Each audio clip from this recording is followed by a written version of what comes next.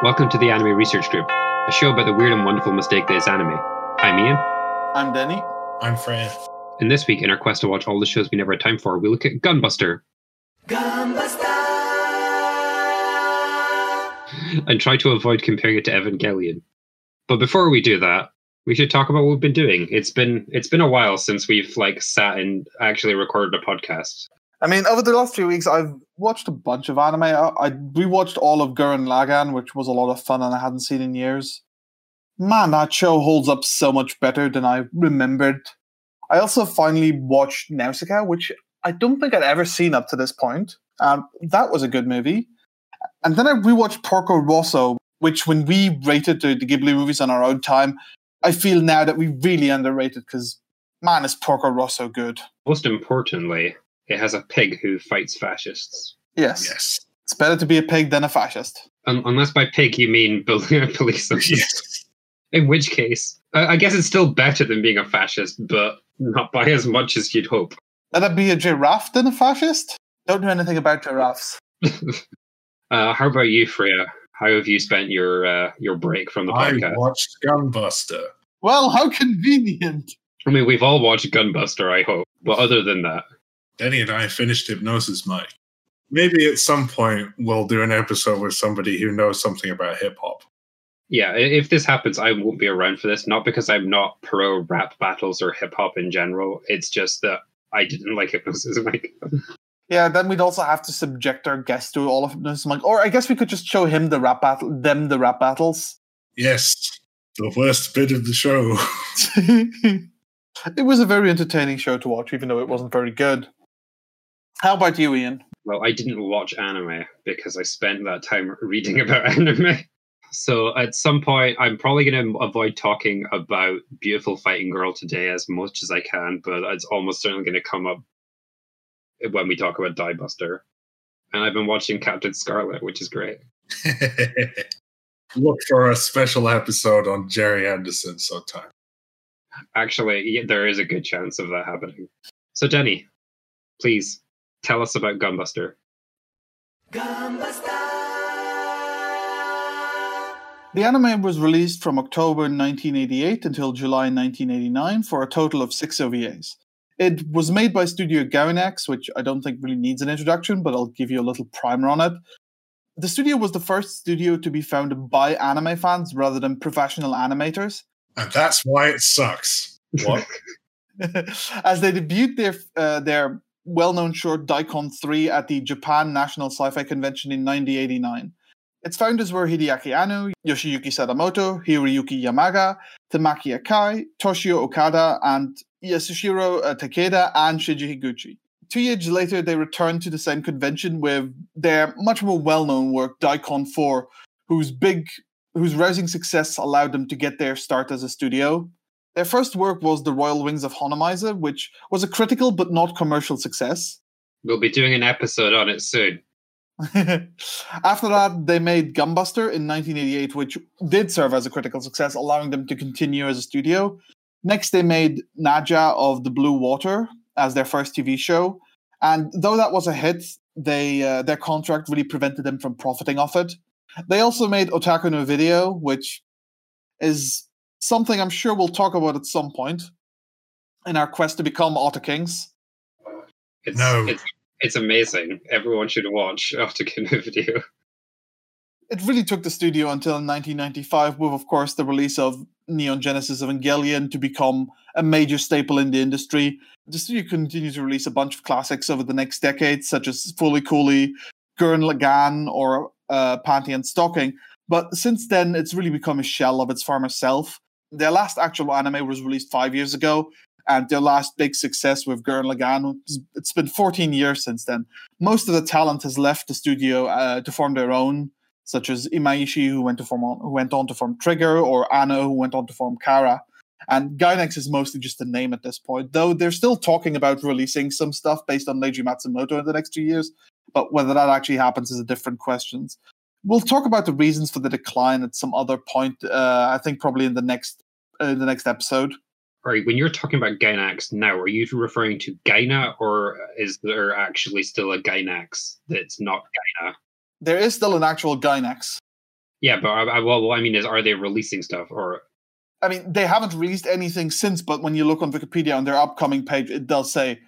Because in my head, whenever I hear Gainax, I mentally correct it to Gaina, which is Gainax Fukushima. This is actually Gainax Kyoto, apparently. Oh, okay. All right. I am satisfied with that answer. I think at some point it would be good to have like a real Gainax history episode rather than just sort of folding it into one of these. But one thing that I was thinking about while you were talking was you referred to this as the first studio to be founded by anime fans rather than professional animators. And now that I think about it, I don't actually think that's true. Because although he wouldn't have called it anime, surely Tezuka would be really the first person to found an anime studio as an anime fan. I guess what we actually mean by that is saying non-professional anime fans. I just want to quibble. Please continue. Besides the main anime, Gainax also made a series of shorts where chibified versions of the show's two lead talked about science concepts, though their validity is in serious question. Ian? Yeah. I think you watched all of them, didn't you? Where is it on the Tachikomido scale of chibi shorts? I mean, it's just there's a blackboard, the two of them are standing in front of it, and they just talk about concepts. Yeah, the only one I would really rate is when they talked about Lorentz transformations, they actually did put up the correct equations, but the rest of it seemed to be made up. Gunbuster itself was directed by Hideaki Anno of Evangelion fame, it being his directorial debut. Originally, it was supposed to be directed by somebody else, but Anno really liked the script, so he asked to direct it, which was granted, and then he proceeded to change everything about it. Classic Anno. Originally, the anime was also only supposed to have 4 episodes, which explains the climax at the end of episode 4, but then received 2 additional episodes, which were now also co-written by Anno, which explains why they feel a bit different. I think partly this was just due to they weren't really sure about the reception of it, and so there was a chance that like their budget was going to get cut, and so it's just like, oh well, this is actually selling. We can make some more. It had a direct sequel named Diebuster in 2004, which was made to celebrate the studio's 20th anniversary. The series' plot and name were inspired by 2 things primarily: a classic Dezaki Tannis anime named Aim for the Ace, and the film Top Gun. There was also a Gunbuster PS2 game released in 2005, which actually looked pretty cool from the bits I've seen on it, but of course it was never translated. And another game that focused on Gunbuster was the 3rd entry in Gainax's strip quiz series, Cybernetic High School Part 3 Gunbuster, in which you could strip the various characters from the show by answering questions correctly. Yeah, they got progressively harder, and they were based on particular characters. Jungfrau only had like a few questions in her, so she would ask about the Soviet Union and military technology. Kazumi would ask about fashion, and Noriko would ask about cult sci-fi and animation. There has also been talk of a 3rd sequel to Gunbuster being in production, though nothing has been shown of it yet. In 2018, the newly branded Gaina Studio, formerly Gainax Fukushima, announced that one of the projects they were working on did include Gunbuster 3, but they did not give it any release date whatsoever, so we have no idea whether it's actually happening or not. But I think that's everything we have for now, so it's time to... Gambasta!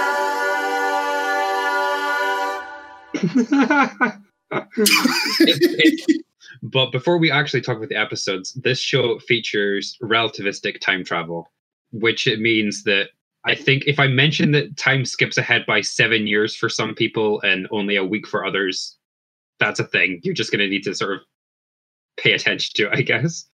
So the first episode is probably the most Aim for the Ace style episode. Mm-hmm. We get our introduction to Noriko Takaya, who is a young girl who admires her father, who is an admiral. And after his tragic death, she enrolls in the Okinawa Girls Space Pilot High School. And she struggles there. She's unable to focus on all the Met controls, especially when a new coach, Koichiro Ota, aka not Tom Cruise, appears and forces them into harder and harder drills. And so she gets very surprised when she is selected as a pilot candidate alongside the school's ace, Kazumi Amano. No one's really happy about this. Not Amano, not the second best pilot, Kashihara, and also not Noriko, because she sees this as validating the rumors that she's coasting on her father's reputation. But this sounds like a good time for a training montage. And after a month of intensive training with the coach, she's in a much better place. But she has one final hurdle that she needs to overcome, which is she has to fight Kashihara in a duel, so to speak. She's getting beaten quite soundly, but she decides that she'll turn off the monitors and just sort of feel the mech. And this is what it takes to turn it around. And she dispatches Kashiwara with one lightning kick. And from here on, we can move to space. This episode features full frontal female nudity. So in episode 2, we get a quick flashback to Admiral Takiya's final moments, where he gives up his space on a lifeboat of the Luxian for Ota, who was the coach we saw in the previous episode. And this episode is kind of all about the ramifications of that event. Kazumi and Noriko will arrive at the space station, where they'll be training until the giant Exelian spaceship is ready to take them to fight the aliens. Because there's aliens. I don't think I didn't mention this, but there are aliens. I mean, why else would you train space pilots? Also, it's 2023 and the Soviet Union still exists for some reason.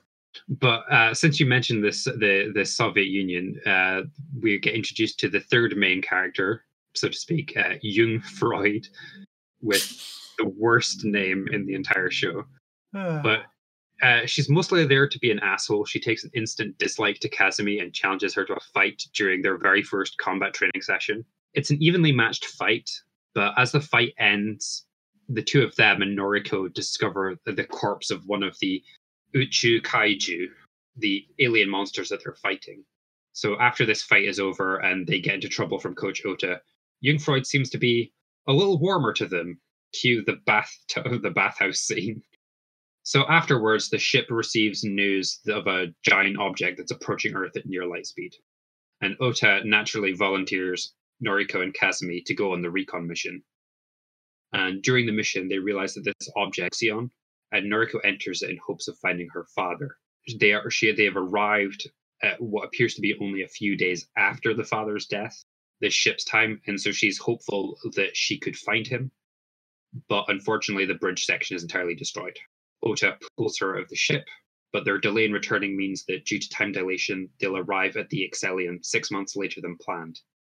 Jungfreud tries to comfort her, but in a way that makes Noriko cry. So in episode 3, we see the introduction of a love interest for Noriko.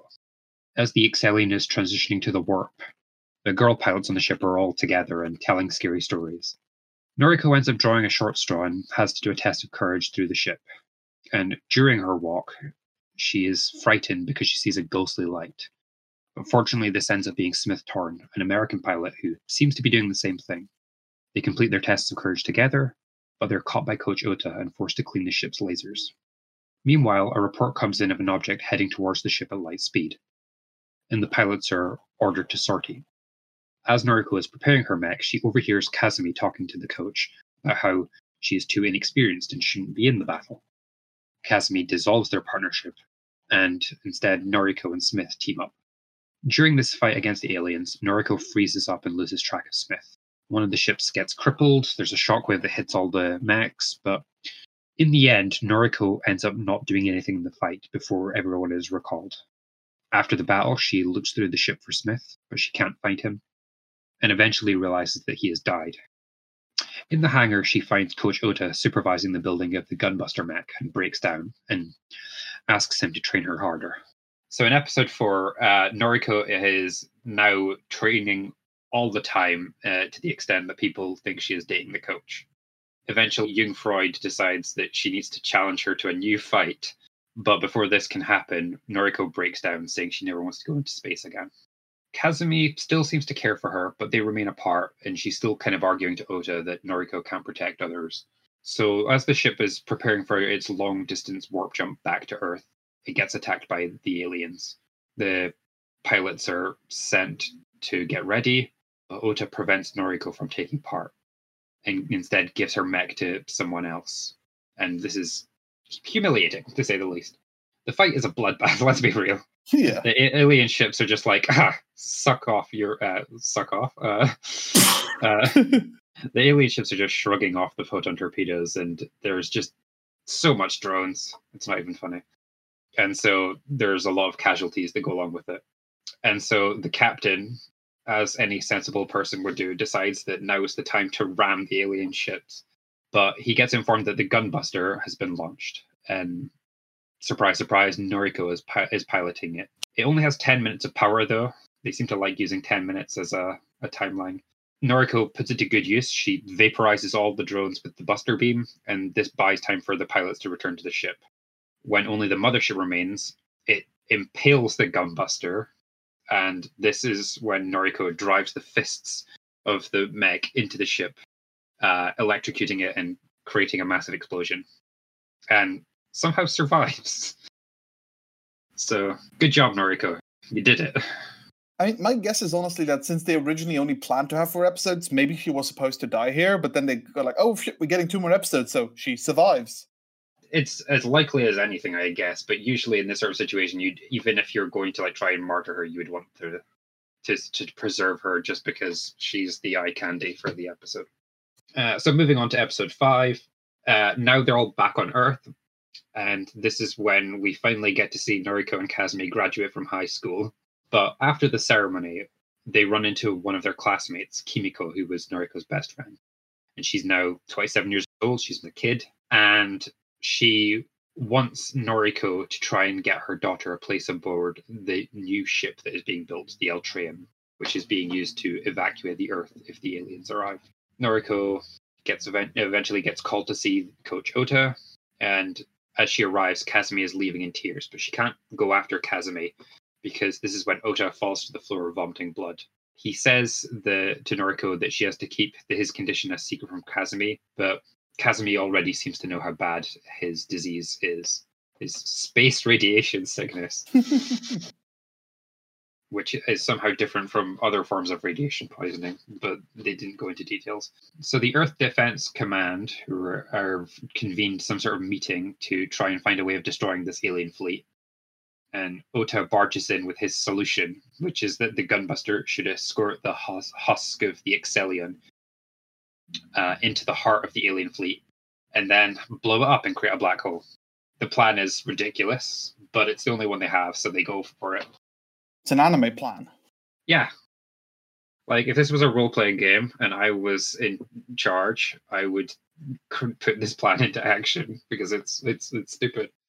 You skip ahead to the fight, and Kazumi breaks down when she realizes that 6 months have already passed on the Earth. And this means that Ota is likely dead. But Noriko makes her gambarize by explaining that the entire Earth is depending on them. And then they form the gunbuster by merging their 2 mechs together, and eventually start the explosion that destroys the alien fleet. And the episode ends with Kazumi back on Earth, rushing to see Ota and declaring her love for him. He's still alive. Speaking of him being alive, in episode 6, he is now dead. It's like 2048, so I think there was like a 15-year time skip. Yeah.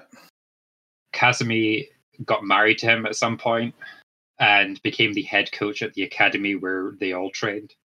But now she has decided that she's going to go back into space. Humanity is going on the attack and is planning to trap the aliens and then defeat them with a black hole bomb. So basically the same plan. Except bigger. Yeah. So Kazumi, first of all, has to deliver the bomb to the Eltrium, which is now the flagship, and gets reunited with Yug and Noriko there, who have both been in space the entire time and are thus still teenagers. During the operation, Kazumi and Noriko are piloting the gunbuster and have to keep the bomb safe. But the aliens are kamikazing it and trying to disrupt the bomb's shields. There's massive casualties from the aliens, but the barrier of the bomb gets breached, and then the aliens flee to regroup. Now, this would be a good time to set off the bomb, but now the damage from the alien attack means only 98% of the bomb's generators can activate. This is when Noriko decides to volunteer to use her own machine's degeneracy generator as the thing that will set off the detonation device. So Kazumi, because this is her committing suicide, is like, no, you can't do that. So she fuses her machine to Noriko's with the idea that using one generator, the 2 of them will be able to make it back home. And the explosion gets triggered, but it will take 12,000 years before Noriko and Kazumi return to the Earth. And we end on the lights flashing across the Earth, welcoming them back, just as Jungfreud said they would. I'm very glad that you decided not to say any of the episode title. Like, I will say the first episode title, and I will only say that one, which is Shock. Big Sister and I are going to be pilots together? ? Exclamation mark. I mean, it definitely works for the Aim for the Ace parody that's going for. Like, you could just imagine that being the tennis anime. Shock, Big Sister and I are going to play doubles together. Just replace the word pilots with anything else, and you could make it work in the sports anime. Yeah, I it's very nostalgic. It's very like 80s, and I appreciate it. But at the same time, they also take like 30 seconds to say. Let's start then with our central character, Noriko Takaya. She wasn't that interesting during the first 3 episodes. She was fine as the typical plucky, hardworking young heroine. Though, saying that, I did quite enjoy watching her. It felt like she was a real character, especially the further on we went with her getting PTSD, her panic attack in the middle of space in episode 3. Though I feel like there was a bit of a jump from, I'm sitting here in my bedroom in episode 3, I don't want to go fight, then I jump to the gunbuster, and then the next 2 episodes, she isn't really the central character anymore. It's much more about Kazumi in episodes 4 and 6. Episode 5 and 6. Yeah, and I think this speaks to the change between the 4 episodes and the later 2 that we keep talking about. The thing that gets me about Noriko is that we empathize with her. She's like the plucky teenager, and she's just wears her heart on her sleeve and is doing her best, but she's not doing very well. But I kind of get it when everyone is saying that she's getting by on her dad's name. Because even though she does eventually sort of make good, I find it hard to believe that it's coming from like talent or even hard work, and more through a series of ridiculous accidents and an overpowered superweapon. Yeah, I think when we were watching it, we mentioned that we all felt that Oda's belief in her seemed very unjustified, besides that the fact that her father saved his life. And even she herself was like, I can't do this, but he's like, I wouldn't gamble with the fate of humanity. I know, I believe in you. But with no justification whatsoever. Well, I guess at the end of episode 1, she does defeat the kind of rival that's introduced for 1 episode only. She does defeat Kashiwara, but then she's had a month of intensive training with the coach at that point. And while it's still impressive what she manages to achieve within that month, which I guess does partially justify it. I mean, who's to say how well, say, Kashiwara would have done with a month of intensive one-on-one training with the coach?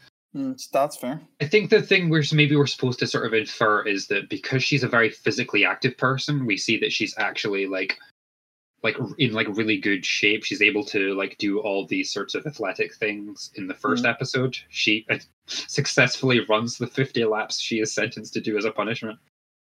The way I read that entire thing was that everybody else kind of relies on the machine, whereas Noriko has her own physical ability. That would translate well to the Gunbuster in this case. Yeah, this is what I was trying to get. At the same time, even if I be very, very generous, she's definitely getting a much better deal than most people. I mean, other than like the PTSD and all the horrible stuff that's going to happen to her later on, obviously, but just within that first episode. I mean, that PTSD was actually one of my favorite things characterizing her. I'm not saying I'm glad she has PTSD. I'm just saying it made her much more human. The battle in episode 3 where she's out with Smith Torran, it's just a great scene all around. She's in the middle of space, it's black, and we don't see the enemies. We just hear them over the radio, and Torran like asking for help, and she just freezes up completely. You do see them as like red streaks going past. Yeah, like they're too overwhelming to really be shown at that point, even though we've seen them before. But here they're just kind of a blur that she's unable to react to properly, even with all the training she's received up to that point. Yeah. And that just made her feel much more human than if she'd just overcome the panic attack in the middle of it, or if she'd still managed to do something. But no, she's just completely frozen, and there are actual real consequences to it with the death of Smith Torran, who isn't really a character. He's just kind of there for Noriko to make googly eyes at and then to die so she can feel sad about him. And he's American. That's about it. Those are his defining characteristics. He is a prototype Kaoru and is way less successful, obviously. They stole Giles' hairdo. The character of Smith Torrance was actually based on a Canadian translator that was living with Gainax at the time, and they were good friends with him, so they decided to reference him in their show. He also voices one of the side characters. I mean, it's kind of a nothing to say this, but like she's really defined by her relationship with the expectations that they are placing upon her. Mm. So, like, the coach is the one we've mentioned the most often, which is just like he is sort of imposing his idea that she'd be a successful pilot, even though she doesn't believe that. We've said Smith Torrance with this romantic relationship, but we haven't mentioned like her relationship with her dad, which is like her entire motivation for becoming a pilot in the first place, and never really goes away. We learned nothing about her mother, so this seems to be one of those weird cases where, like, I guess maybe she's a daddy's girl. I mean, the very first shot of the series is a picture of her with her dad and her talking about her dad, and the scene in episode 2 where she breaks mission protocol to go into the ship, desperately trying to find her dad, was also a very strong scene. That's a good scene. Though, speaking of the belief we mentioned a second ago, it's something that just came to my mind. And since I've recently rewatched Gurren Lagann, it kind of reminded me of that, because there Kamina is constantly telling Simon not to believe in himself, but to believes in the me that believes in you. And that's kind of what Coach is doing here, except that for Simon it very often works. Like, believing in Kamina gets him through it, but even though Noriko believes in the coach and she does all her training, it doesn't mean anything once she's thrown out to actual combat. And this is where the other relationship with Kazumi Amano comes in, which is that, like, she is the One-sama, she's the 8 hotshot pilot, and so part of her lack of belief stems from comparing herself to Kazumi, who is just the best. At least to outwards appearance, appears to be perfect. You can know exactly which, like, shoujo archetype she is. Not as in, like, the best character, but, like, she never really feels that she lives up to Amano's shadow. Especially since we have multiple scenes across the first 3-4 episodes where she happens to overhear Kazumi talking to the coach or other people and going, yeah, she's not quite good enough, and maybe I want to change partner. I don't think I should be partnered up with her. It's irresponsible for you to be putting her in this position. I mean, she's completely right for both of their sakes, but it still hurts Noriko a lot. But this isn't like an interesting counterpart to the coach, in that, like, the two people who are like her the closest people to her, like, in the military, I guess, are just be like, one of, like, is like, you're the greatest, and the other is like, you're nothing. Oh no, she's not that like that. No, she's not. I mean, Jung Freud is a little bit that, but one of the other things that we see between her and Noriko is that in episode 1, she talks to Noriko about hard work. She actually gives her the bandana that Noriko wears most of the time she goes out into combat. And we also see her running up the stairs with iron getas on, which are like traditional Japanese shoes. That was a pretty funny scene. The other important relationship in her life is her relationship with the coach, which we primarily explore in episode 5 and a little bit in episode 6. I personally felt that it kind of came out of nowhere. It definitely feels like something that wasn't part of the original, like, 4 episodes and just was added, because everybody, like, Jung was interested in the coach and other people were, but Kazumi never really felt like she had an interest in him. Well, I disagree. It's been there since episode 2, because it's one of the ways in which Jung Freud is there to antagonize it. When she's, like, talking about how she has the hots for the coach, like, you can see the look in Kazumi's eyes. And I guess we don't really know the extent to, like, her interest in the coach until much later on, but they planted the seeds at least in episode 2. I guess that's fair. How do we feel about the relationship in general? I mean, other than the ethics of dating your coach. Well, more like the ethics of your coach dating you. I mean, there isn't much there. It's done mostly in the wouldn't it be great if I could marry the coach style, because she never really seems to be able to, like, tell the coach how she feels. That's kind of the point of episode 5. Yes, and the drama of that their connection being distorted by the time dilation. There isn't time for us to see what their relationship could be like away from Noriko, because we just follow Noriko pretty much the entire time. And so every time we see like Amano, they're either like doing stuff together in like military exercises, or she's telling the coach that Noriko shouldn't be getting into the fights. So maybe there is like a really detailed thing that's happening off screen, but I mean, I think the main thing we really see how the relationship influenced her is her becoming a coach in episode 6, essentially taking up his role. But yeah, a lot of the characters are quite simple because it is only a 6-episode OVA. There's really only the 3 we talked about who get any kind of depth beyond that. Yeah, and I don't know if Coach really worked that well.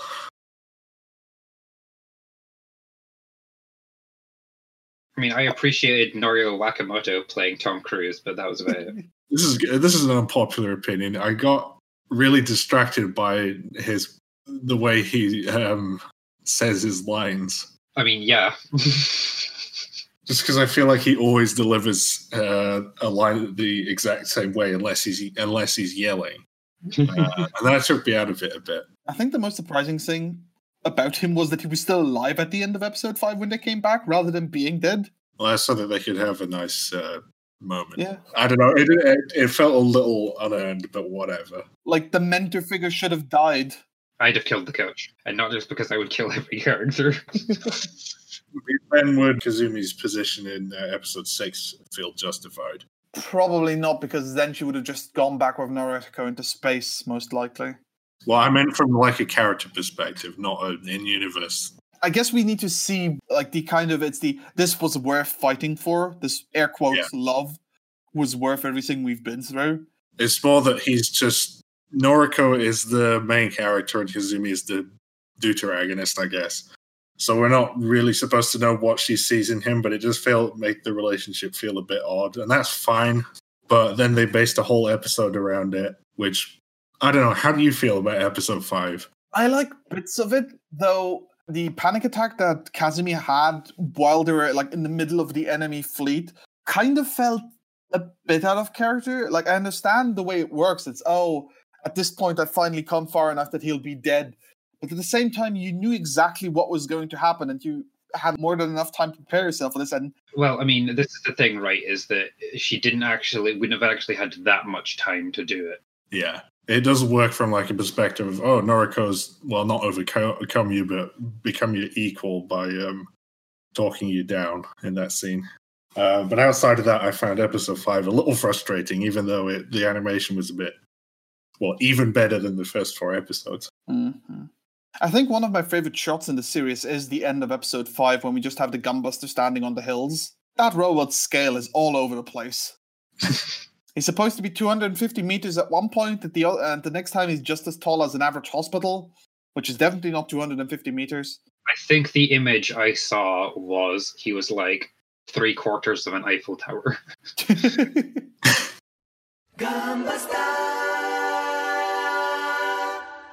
Gunbuster. One of the main important things, I wouldn't really necessarily call it a theme, but it's definitely very important to the plot, is the notion of time travel that they've introduced, which is based, at least semi-realistically, on relativistic physics and the idea that time dilates relative to a given observer when you're moving very fast at the speed of light. I'm not going to spend too much time talking about it because I definitely want to talk about time travel in general in another episode.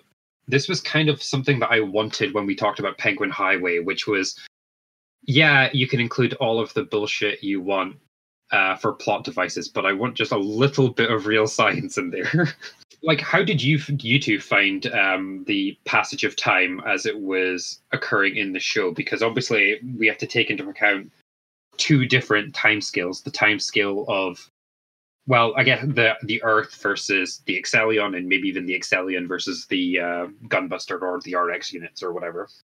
It's probably my favorite thing about the show, to be honest. Especially the way it like ties thematically to like the themes of like loss and losing all your connections. This is one way you could read it, is like commenting on the relationships of soldiers to the people back home, I guess. It's like you go off to war, you do all your horrible fighting, and then you come back and everybody's sort of moved on without you, and the kind of disorientation that comes from that. Yeah, that's a really interesting read. I hadn't really thought about it, but I can definitely see that. Like in episode 2, when they go to the ship, they're gone for 6 months, but for them it's barely 2 minutes. So when they return, everybody else is having a party, but Noriko is still really shaken up. The time displacement was definitely one of the most interesting things in the show for me, because I don't think I've seen many other things that to address this impact of space travel. Interstellar did it, I think, and some other things, but nothing I can really remember. But here, it felt like it was really used to great effect, especially through Kimiko, Noriko's childhood friend. Seeing her like grown up, and Noriko just graduating 10 years later than everybody else. And essentially, it's kind of a perpetuating cycle. Like, she's completely lost out of time, so what does she do? She doesn't stay on Earth to find her roots again. No, she goes back into space to keep fighting, because that's the only place she can be now, that kind of nowhere, that space without time. It ends with this weird effect where Kazumi is clearly aged in the last episode, which is cool. You don't often get to see middle-aged women going and piloting mechs, so props for that, I guess. Meanwhile, Noriko looks more or less the same. I think her eyes have hardened a little bit in the last episode. You might be right. It's hard to remember at this point. Yes. I mean, it also plays into the kind of coming-of-age story, because usually coming-of-age stories are stories where time has passed and you're no longer a young person, you're now a teenager or an adult. But Noriko doesn't age. That's kind of the point. Whereas everybody else in her life kind of moves on. Well, except Jung Freud, but she doesn't matter. Yeah, everyone outside of like the military on the ship that she has done. One thing that I would like to see, and that I'm hoping that I think we might see in Die Buster, is the sociological implications of a society where people are moving through time at different, speeds. We do kind of see that at the very end in episode 6, when they return and Welcome Back is written in giant like lights across the earth. The final letter is reversed, kind of implying that in the last 12,000 years, they don't really speak the Japanese Noriko and Kazumi spoke anymore, so they got it wrong. Yeah. In the end, that society has moved so far beyond them. I'm not so much interested in the 12,000 years in the future thing, but in the episode 5 stuff, for instance, with Kimiko. Because, well, by the time they get back, I mean, they have to disband the top squadron, because the top squadron has been like just decimated. But on Earth, they've had to plan for an entire like new kind of ship in case they have to evacuate the Earth.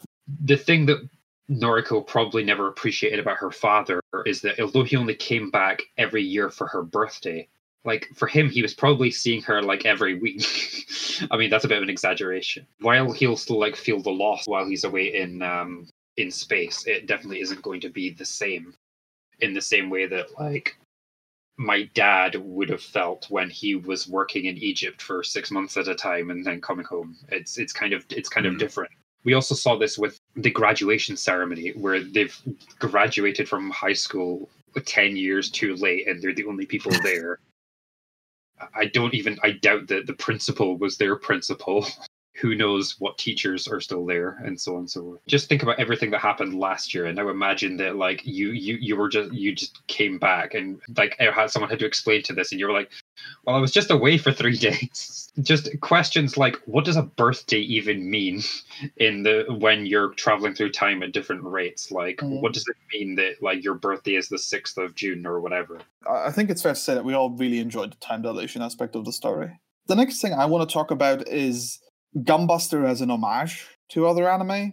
I mean, it's a Gainax staple, as the founders were first and foremost anime fans. Like Daikon 3 and 4 are just, and Otaku no Video are full of references to other shows and Western media. Like I think Darth Vader's in Daikon 4, isn't he?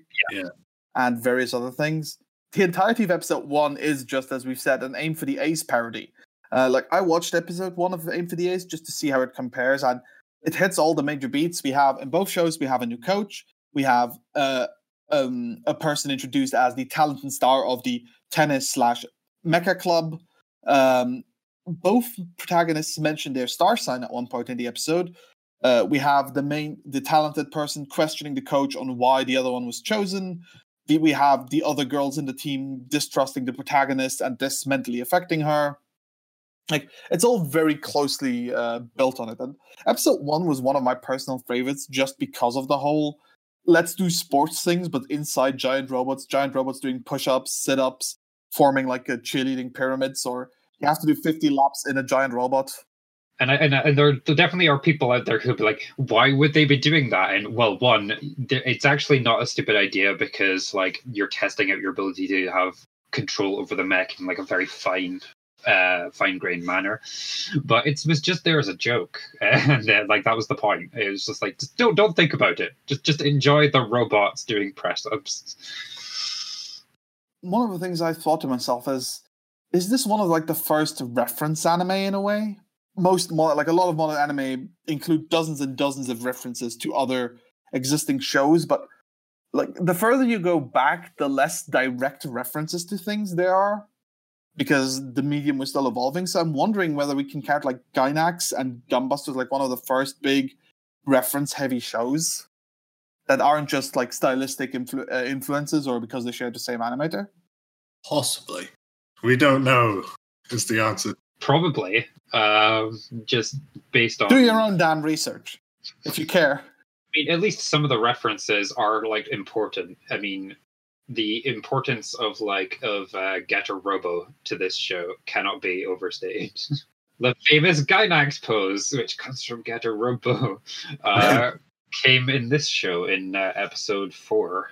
Also, the Noriko in episode 6 ripping her heart out to defeat the enemy, quotation marks, also a Getter Robo reference, because it's Getter Robo Armageddon, I can't remember which one it is, but Benkei rips the engine out of his Getter and it blows up.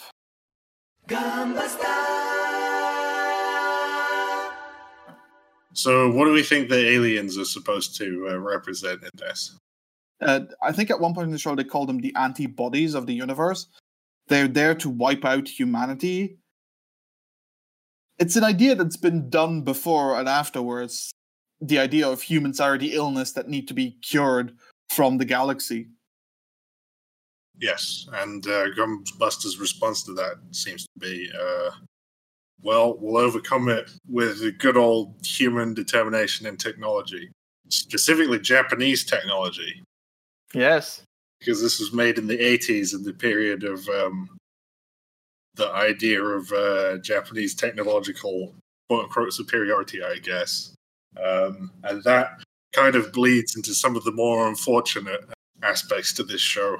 The reason I took the military angle earlier, I think, is because I was kind of viewing the show in that vein going in, which is unfortunate, due to an excellent series of articles on the website Anime Critique, outlining how this show is very imperialist, but in ways that would not be obvious because of the way it's been translated. And this includes, to me, I would not have known it apart from the really obvious stuff like the enormous Japanese flag in the space station. Like, I watched the show earlier in 2020 before we watched it again for this podcast, like a few months earlier, and I did not notice a thing, really. Yeah. It's really kind of crazy when you read the whole article laid out. Like, it's 6-parter, one for each episode. I mean, at least a quarter of them were a bit of a stretch, but but a lot of them were really good points. There's a few things, like the fact that the first episode is set on Okinawa, and there are no native Okinawans there because, of course, there would be. But it's a symbol of we got our damn military base back from the Americans. Yeah, there is a pre-existing timeline for Gunbuster in which the Americans sell Okinawa to Japan, then later decide that was a bad idea and attack Okinawa. Or there was a second bombing of Pearl Harbor involved somehow. I think it was the Americans bombed Pearl Harbor this time, though. Is that right? Yeah, I think so. So there's the naming scheme of the most of the Earth defense stuff implies that Japan is in charge of defending the Earth, meaning, and specifically Imperial Japan. How that happened, who knows? makes about as much sense as the Soviet Union still existing and still apparently being communist because of the star and the hammer and sickle on the on Jung's mech. In fairness, the Soviet Union hadn't fell apart at the time this show was made.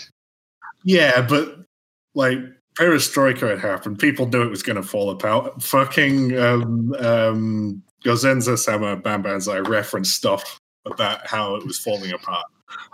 I actually think one of the biggest things to convince me of its imperialism was the article's bits on the bath scene in episode 2.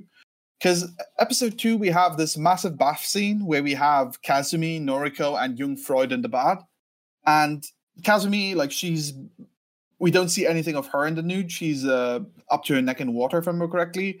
For Noriko, we just see the breasts. But for Jung Freud, we get her in the full-on nude. Breasts with nipples, vagina, the works. Yeah. And then we have a scene where they're talking about the coach, and Jung Freud is sitting in front of a backdrop of the American moonlander, and she's a red-headed member of the Soviet Union that wears a Catholic cross around her neck.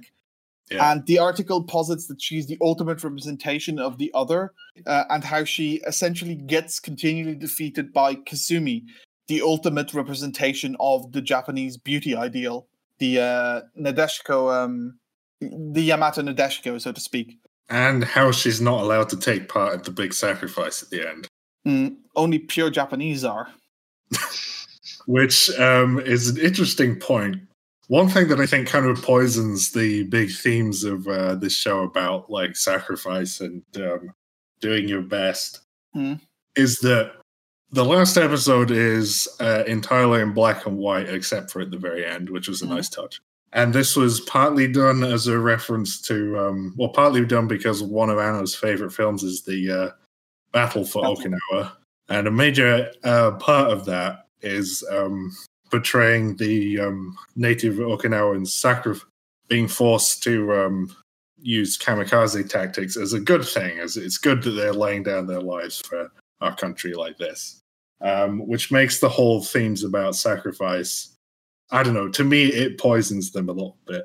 Now I accept that obviously I have a very different view on this to Mr. Anno, though maybe he did some reflection on this. How do you guys feel about it? The fact that this show is bathed in imperialism is very unfortunate. But honestly, to me, the fact that it's so subtle in a way that the average viewer couldn't detect it, I'm not sure whether that makes it better or worse for nowadays that the Western viewer couldn't would just fly straight over their head. Point of the article was that many of the signs were not noticeable because they were on things that were not translated, because they were signs and all the stuff that doesn't usually get translated. Because so you could take the entire show as you could just take the whole thing as a cool robot show with some babes to look at and some cool action, and that's it. Then you'd be ignoring a whole bunch of the actually good stuff in it, like the time dilation things. Yes, but you know what I mean. Nothing is just a show about robots and all you need is a gun, a girl and a gun to make a movie or a show, and a giant robot. While Jean-Luc Godard no doubt meant that, he's also a pretentious asshole who definitely made films about things. So I thought Denny was going to actually say the Toshio Okada version, which was all you need is a girl who goes to outer space and a giant robot. Yeah.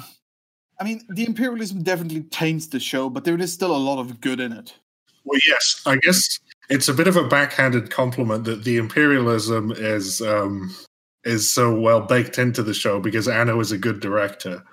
So before we move on, I guess we should probably also mention some of the fan service elements. This is the origin of the infamous Gainax bounce. It's the origin of that term for the West, anyway. Yeah, which is to say having characters not wear bras so that their breasts jiggle and then animating that ridiculously carefully. No, I don't think anybody's really cared about whether they're wearing bras or not. That's like the justification, I guess. I mean, it's not as ridiculous here as it is going to be in some other Gainax shows, like Gurren Lagann and Yoko's breasts are just flying about in every which way whatsoever. Here It's still fairly realistic, but they do jiggle a lot. Like there's a famous shot in episode 1 where she's like marching determinedly, and it just goes up and down and up and down. And there's another scene in episode 5 where she's lounging on her bed, and it's kind of just there so we can ogle at her while she's lounging on her bed, and her top is kind of coming off. Yes. It's part of the Gynax kind of style, style. It's part of Gynax's style. Which does not make it any better. No, and it's one of those things where, like, we already talked about, like, the scene at the end with the ripping out the chest, and like she, literally while she's in the robot, she rips off her own part of her clothing to reveal an exposed breast. Well, actually, I thought that one worked rather well within the episode as a literal kind of ripping out your own heart.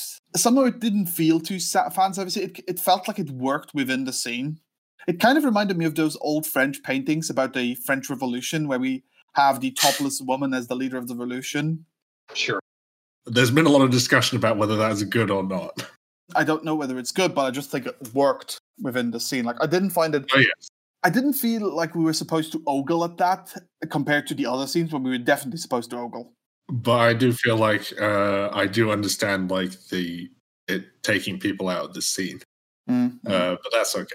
It didn't bother me that much. Like I took it the way you did. But in other scenes, it's definitely like purely a voyeuristic camera.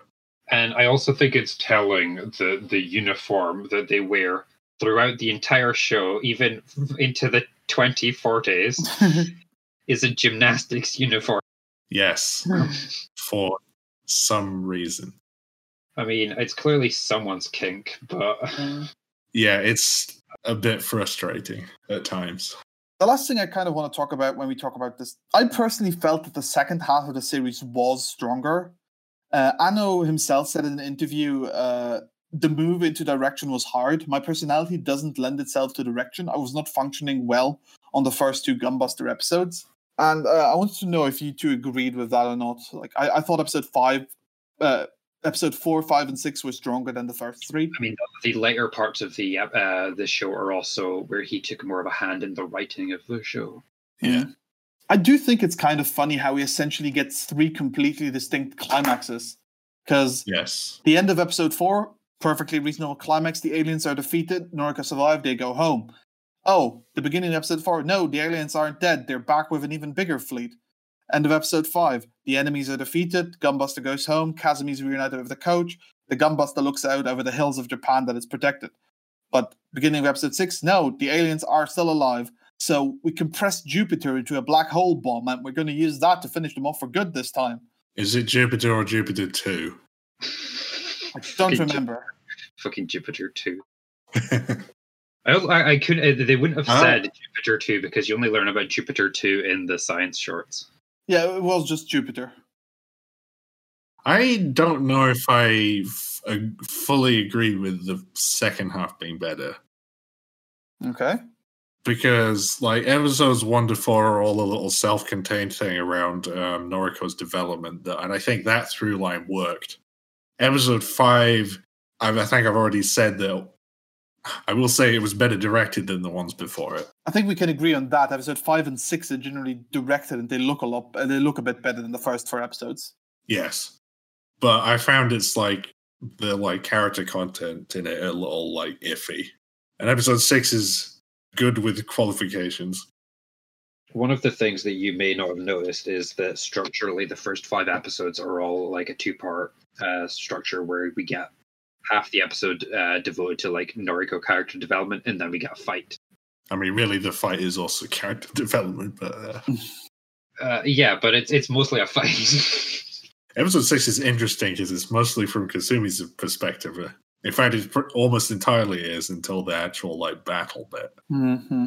I mean, it really does feel like we said that Kasumi became the main character in the last 2 episodes because it all centers around her rather than Noriko. And to be fair, Noriko's story was kind of complete at the end of episode 4. Yeah. She'd saved the world. She'd found her place at the helm of the Gunbuster. Yes. Well, I disagree. I don't think her story was complete until she went back into space in episode 5. The fight was unnecessary.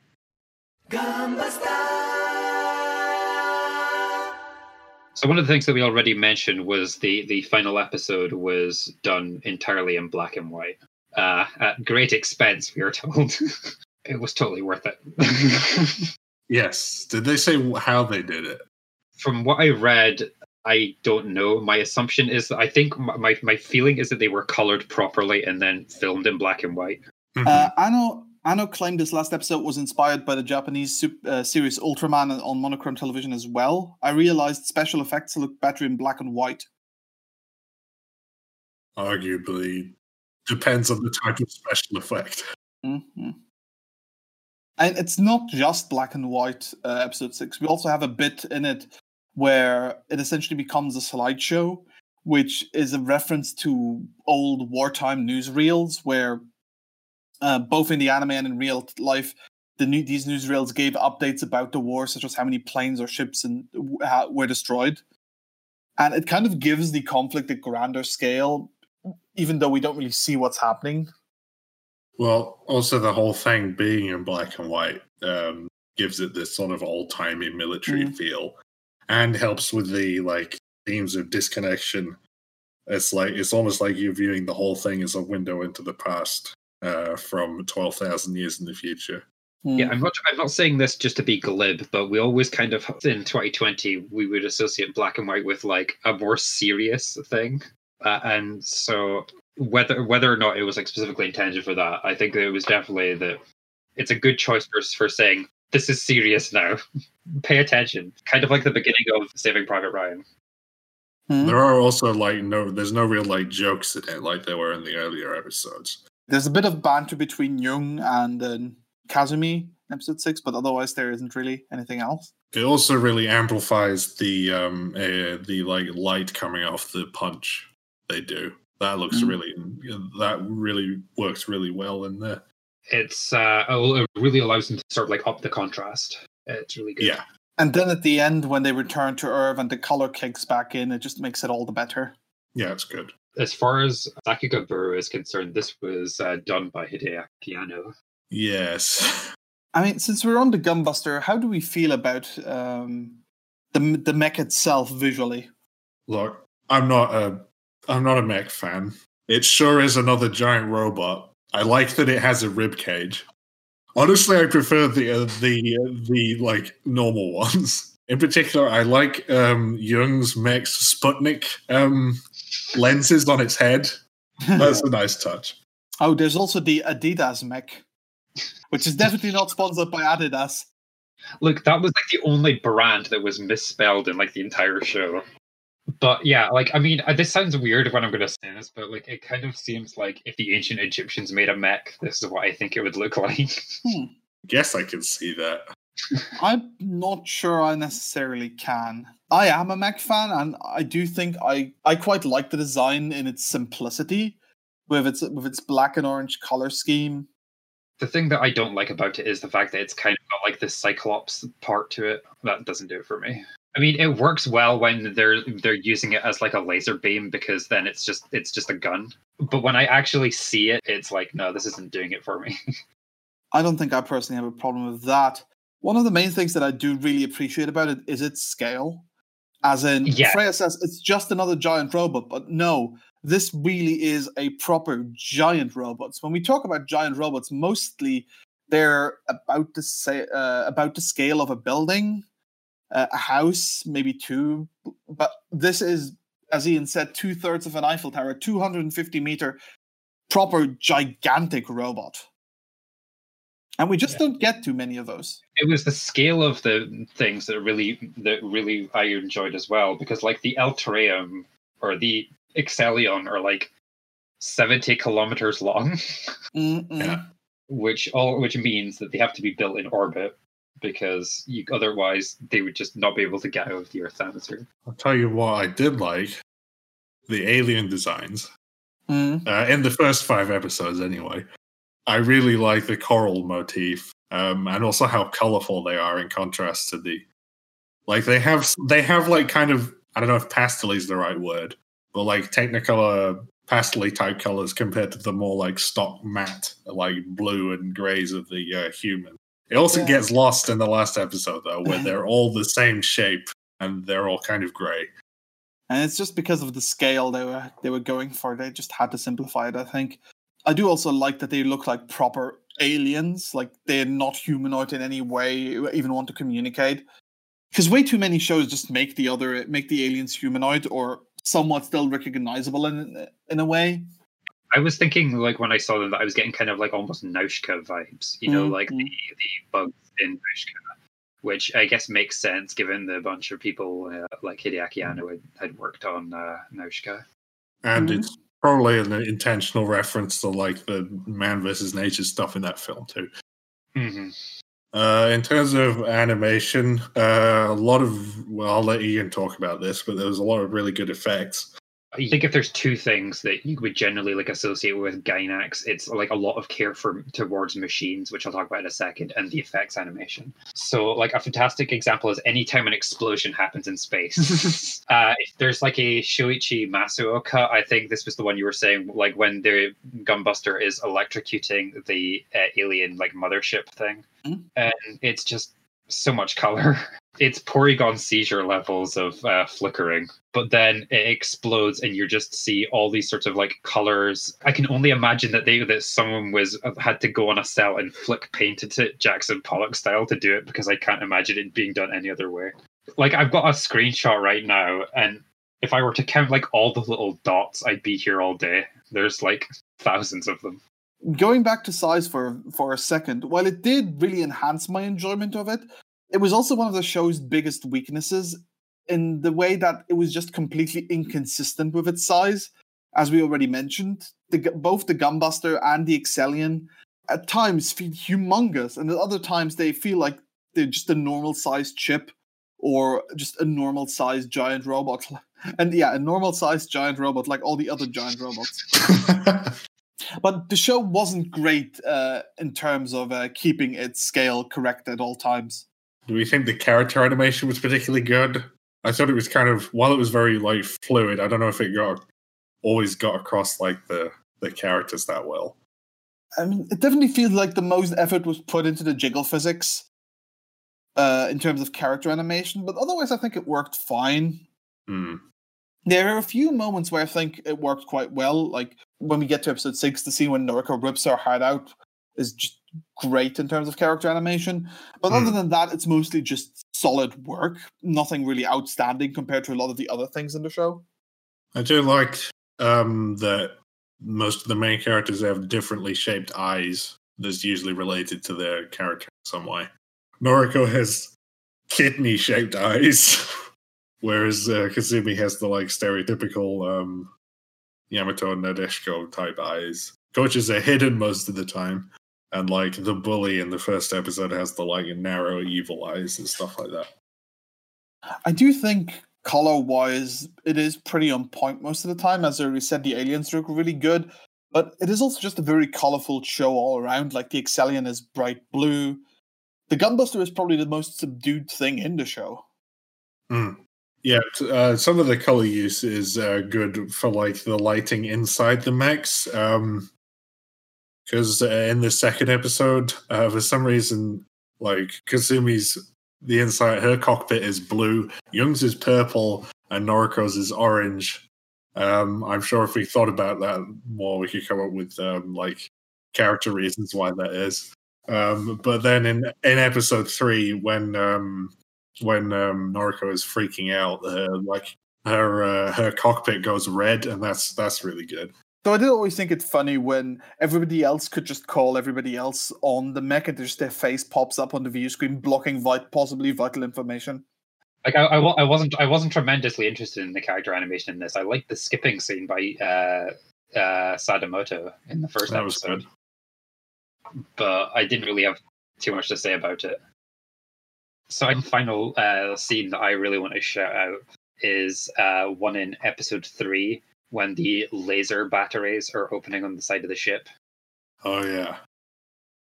So this one's due to Koji Ito, and it's just like clearly someone had to Koji Ito had to just sit there like looking at a lens, like a camera lens, and then just drawing like hundreds of lines to get it just so perfect. Yeah. Like all the laser scenes are just like really good. I genuinely buy that this is glass, which is not true of a lot of glass in anime from this period, and like just everything about it. I don't often spend a lot of time just like looking at cuts on the burrow, but I think I've stared at this one like 50 times over the past few days.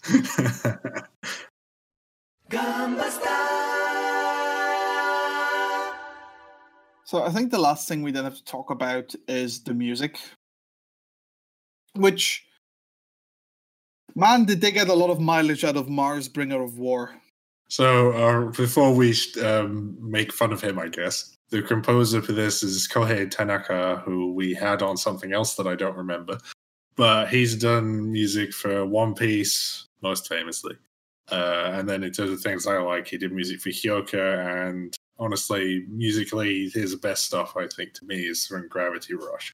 But yes, this is one of the many things where Holst should maybe be owed royalties if copyright weren't a really, really stupid method of doing things. It should be in the public domain by now, right? Question mark. Yes, probably. But yeah, not only did they use the standard like percussive bit like line on the when beating the strings, they also used the like a 2-note thing that's on the da da that little motif. Yeah, I mean, it is a very good a very evocative piece of music, so of course everybody quotes it. Like I almost feel bad for the pieces of the planets that are not Jupiter and Mars. Saturn's really good. Saturn's really good. I love Saturn. Like when do you ever hear anybody talking about Neptune? Neptune's also good, and that also had a lot of influence on Star Wars. Anyway, we're not talking about fucking John Williams. How do we feel about the music outside of making fun of the fact that Mars is used in everything? I'm mostly fine with it. I quite like the Gunbuster March itself. It's a nice little piece. But other than that, it wasn't one of the standout things about the series to me. It sure was there. Yep. Apparently the Soviet anthem made it in a little bit, but I never noticed that. Yeah, I heard this, and the idea was that it was part of a leitmotif for Jungfreud. But again, I didn't pay much attention. I didn't notice it. So if someone else listening to it heard it, good for you. You're better than us. I actually went back to the episode with the Soviet anthem next to it, and I played them a few times to see if I could hear it, and I kind of could, but not really. Honestly, it kind of sounds like it is in the like. Is the Gunbuster March the one that sounds like a Rocky montage song? Yeah. It does sound. There's a bit in that does kind of sound like the Soviet. Yeah, you're right. Anyway, the music was fine. The sound effects, the like sound direction outside of that, also okay. Anno clearly got much more inventive with that later on in his career. What about the opening? So both the opening and the ending are done by Noriko Sakai, and the opening is kind of the more interesting one because I kind of think it sounds like the intro to like a current affairs program from like 1985, or maybe something you would see in a promo for a gym. It was fun.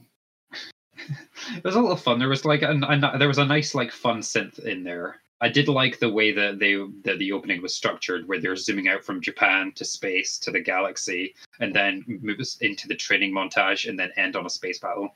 It was mostly made up of clips from the actual show, though.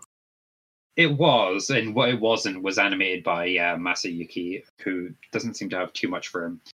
But he did work on the Thundercats opening. The ending, on the other hand, was just kind of fine to me. I barely remembered the ending. Exactly. Yeah, the ending was there. Which is a shame.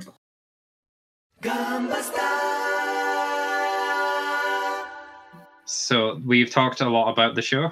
Now it's time to rate it out of 5 lightning kicks. Did we even mention the Inazuma kick? I don't think we did. No, but we've done that. But we've done that a bunch of times already. So let's not explain it. Okay, you don't get to know it. Freya, how many Inazuma kicks are you giving the show? How do I feel about Gunbuster? I think this is one of those shows that I respect more than I like. I do like the structure around development in the first 4 episodes, and then the last 2 extra climaxes and more about relationships, I guess. Well, it does get its themes across well, and but I've already said that for me, the imperialism poisons it a bit.